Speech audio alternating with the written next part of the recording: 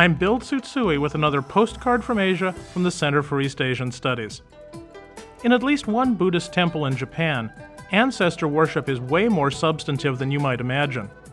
The temple is called Isshinji, and it is in Osaka, which is located in the western part of Honshu. The Isshinji temple is the home of okotsubutsu, that is, statues of Buddha that are made entirely out of the ashes of the dearly departed. You heard that right. Since 1887, the cremated remains of many an ancestor have been formed into larger-than-life-size statues of Buddha that are described in the temple's brochure as easily felt to be friendly.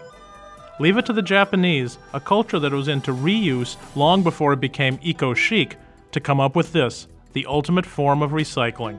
With thanks to Randi and Sheree Willis for this text, from the Center for East Asian Studies, I'm Bill Tsutsui.